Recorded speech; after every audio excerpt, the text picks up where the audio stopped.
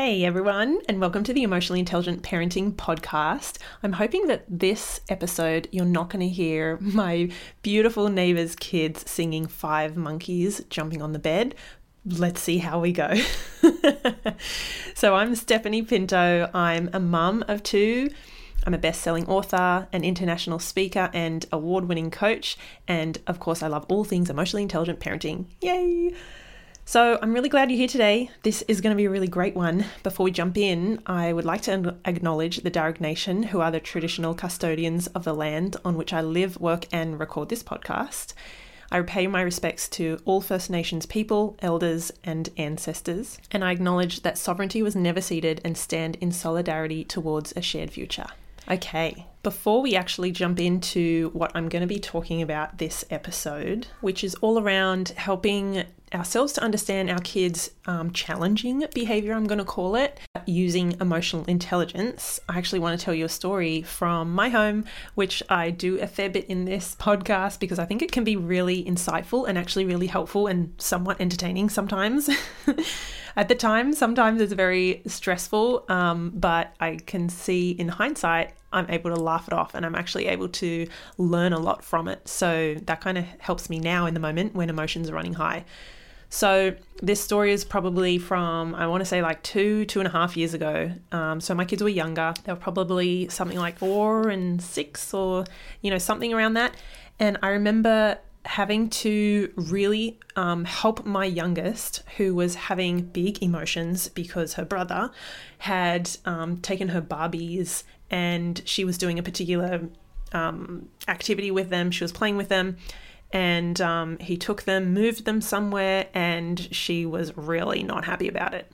And so what actually happened was later, after we had dealt with it, I had the conversation with her later about what went on and about how she behaved and what happened and how we could have dealt with it differently and things like that. And I don't know if I've talked about it on the podcast before, but I talk a lot about strike when the iron is cold. So, pick your time, not in the heat of the moment when things are running high, because very little good happens in those moments, right? And this is the same with adults, by the way. I'm always saying that the stuff that benefits, like the I want to say strategies, the approach or the way we are with our kids, the stuff that benefits us as adults in a relationship with a spouse or a partner or friends, that stuff is very similar. Like the way we approach it and the strategies, it's very similar with kids, right? So my point is, in the heat of the moment, for anyone, emotions are running high and that logical, rational part of our brain is kind of offline and nothing productive happens then. So I truly believe it's really smart parenting and you're making really smart decisions when you actually wait until things have cooled and then you have the conversation.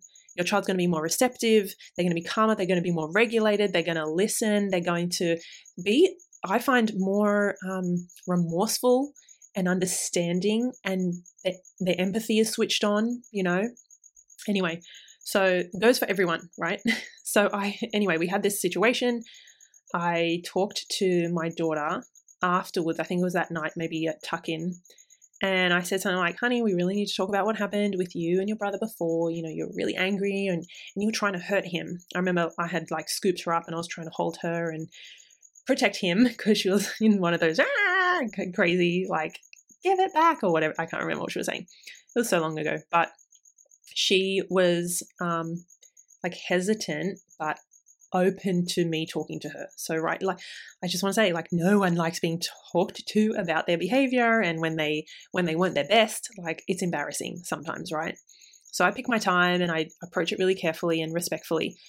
And I asked her what made her so mad. What happened that made you so mad? And I actually got so much more information out of her. She said, he took my Barbies out of the sink. I was washing them and he kept taking them out and he never listens to me. All of this information that I didn't know, I just caught the tail end of it. And I was like, So I validated, that brothers can be annoying. Sometimes they don't listen and that's so frustrating, and kind of, I guess, showed some empathy around, I would be mad too when someone isn't listening to me or someone's doing something I don't like. That gets me really mad. And so that helped her to really kind of know that she wasn't in trouble and that I'm not about to tell her off. I was kind of agreeing with her in a way, right, about the emotions. And then I talked to her about, when you get mad, like it is hard. It is so hard to control that emotion. And even at that age, by the way, I was talking about emotions. I kind of use that interchangeably with feelings, but I don't see a problem with teaching young kids the word emotion and managing your emotions and knowing how to cope with big emotions. Like, I think that's really beneficial. Anyway, so I talked to her about having to try our best not to lash out or explode, but that's really hard. And I said, do you know some things that you can do when you are that angry, like to get the emotion out safely? And I remember she came up with a couple of things that I don't know if I've suggested in the past back then, or whether it was preschool or something. But she was like, stomp. I could put my face in a pillow. And I was like, oh. And I said, yeah, you could like jump like this or roll like that, or you could tell me that you're really mad so that I can help you. But honey, you cannot hurt your brother. Like, I won't let you scratch him or hit him. That's where I come in, and I'll step in and I'll protect you both and I'll help you guys out. We had a huge hug, like in that moment, I remember. And I think she just felt like, oh, I'm not in trouble, and oh, mum gets it, and oh, that makes sense, And the thing is, like, do I expect that to neatly wrap up her anger and those attempts to lash out at him? No. And do I think that'll be the last conversation we ever have about this? No. I'm sure we've had tons since then. Is this like good enough to help her learn the impact of her actions on others and how to deal with her emotions? Yes. Like, that is good enough. I want to say we don't have to hammer in the point. We don't have to say, not to hit him. Like, how could you? And you need to do better. Like, no. If we're having conversations with our kids again and again and again and again, then, they need that. They need us to remind them. They need us to be their frontal lobe. They need us to, use that sophisticated part of their brain that they just don't have yet. I guess what you could take away from that is that big emotions are hard. Our kids do not have the wiring yet to be able to manage them maturely. They're not intentionally, I know it looks like it, but man, they are not intentionally lashing out, melting down, like blowing up, scratching, hitting, like all of that stuff. When our kids get to that point where they are so dysregulated and they lose control, right? They are unreasonable because they've lost that reasonable part of their brain, the logic and the reason. That's how they're going to act. Right? It happens to all of us. It's just that us adults have a lot more skills and life experience to know how to kind of put a lid on that or deal with it in a different way. We can act more maturely. We have access to a larger vocabulary, right? We have a lot more skills than them. So I guess I'm saying that I think, well, firstly, each moment is definitely a learning opportunity. You've got to see it like that. Even the ones that feel like they fall into a heap and they're awful and they are, an absolute mess. If you can trust that you're going to be able to help your child over time learn how to deal with those big emotions and control some of those explosive behaviors because you are, right? Trust that. If you can trust in that, then you're going to yourself be less triggered. You're going to have more of that kind of calmer conviction in, this is big, but we're going to get through it. This is, you're really mad, like this is loud, but we will be okay, and I've got this. Okay, so having said all of that, I wanted to share that before we get into today's episode, which is going to begin in 3, 2, 1. Hey guys, today I want to talk to you about the way that we need to shift our lens to view our child's behavior so that we are less triggered, less stressed, less frustrated and confused by why they're acting the way they are and why they're saying the things they are and being hurtful or silly. All those moments that cause us stress as parents, I get it. Like, I have so been there. I have 2 kids of my own and they still have these moments where, to be honest, they're acting like kids They have a childlike brain. That's where their brain is at. That's where their body is at. This is how they're reacting to the environment and to the things I say or I ask them to do. So I want to kind of give you guys a little bit of really powerful information about how we can change the way that we're looking at our kids' behavior to help ourselves and our stress levels, but also to help us better connect and communicate with our kids in those moments where we do need to gain their cooperation or persuade them to do something, getting in the shower or doing the homework or getting in the car, whatever it is. So let me start by saying so many of us were raised with the old way of seeing kids' behavior. And like you'll probably have a lot of this still going on yourself unconsciously, and you'll see it in extended family or in friends, the way kids are generally treated and their behavior. We see it as their behavior is intentional, is sometimes manipulative, is they're doing it on purpose. They're pushing our buttons and they should know better. Like all of those, they're kind of really negative messages that we're kind of being sent and we're hearing about our kids' behavior. So what I want to do is, as I said, give you some information so that starts to shift, because in emotionally intelligent parenting, we understand a little bit, like not the depths of our child's brain and the neuroscience, but we understand a bit about the brain and the nervous system, our child's body, and emotions and behavior. Right? And we have a very different view of what emotions are and what they aren't, but that's for another video. So what I want to tell you guys is when our kids behave, let's say when our kids are doing well, when they're cooperating, when they're doing the things they're supposed to be doing, when they're behaving, even though I really don't like that word behave because it just has that negative connotation. If your kids are behaving, well, then they're good kids. And if they're not behaving, they're bad and they need punishing. Anyway, so when our kids are behaving or they're doing the right thing, doing as we ask, there are reasons for that, right? So some of the reasons are because nothing's getting in their way, because they've had a good night's sleep, because they're feeling regulated, because they have a full tummy, because their blood sugar is, at a good level. They're not distracted by other things going on. They don't have these, stresses going on in the background, things that they have to do, like deadlines. We do. So when our kids are doing well, we will see them in this regulated state, which means they're listening, they're receptive, and they're pleasant to be around. They're in that green zone, as we kind of call it. So on the flip side, this is kind of where it counts. When our kids are not doing well, when they're not doing the things that they're being asked, when their behavior is disruptive or hurtful or harmful, when they're not cooperating, there are usually one or many reasons why that's happening. And so we always talk about in emotionally intelligent parenting, looking beneath the iceberg, which means look beyond the behavior that you're seeing in front of you and look at a little bit deeper what's going on. And so there are many things that can be going on underneath the surface for your child that are causing them the inability to do the thing that you're asking them to do, to get in the car or to just do their homework or to eat dinner. There are things getting in the way. So when your child isn't meeting your expectations, as I said, doing the thing, when that stuff is going wrong and there's a clash or you're feeling the resistance, there is something or some things getting in the way. So that's what we have to look at. And this is what we talk about with looking beneath the iceberg.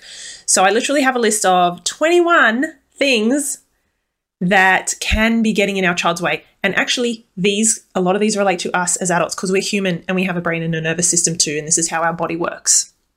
So let me read them out to you because they're really interesting. And as I read them out, I want you guys to think about what is this bringing up for you, and what considerations might you now make when you're seeing your child, like I said, be disruptive, ignore, not listen to you, refuse to do the thing you have asked. Like, we know most of the time when our kids are, like I said, in that green zone, they will do the thing that we ask without much complaining. They when we have a good connection with them, they know that we're not asking the world of them if we ask them to put their shoes on the shoe rack. And so Let me go through some of these reasons as to why our child might not be simply just doing the thing, like what is getting in the way. So number one is that they might be already emotionally heightened. So maybe there was an argument that they had before, or they're just in that agitated, irritated state. That can be something.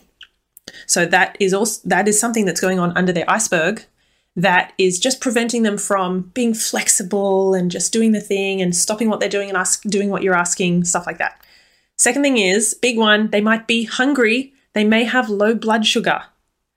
So I've noticed it in both my kids actually. When they haven't eaten for a few hours and maybe they've also been out on their bike or scooter, their blood sugar is low and they are cranky and rude and they're not in that green zone. So being hungry and or having low blood sugar, like when I feed my kids, it's like night and day.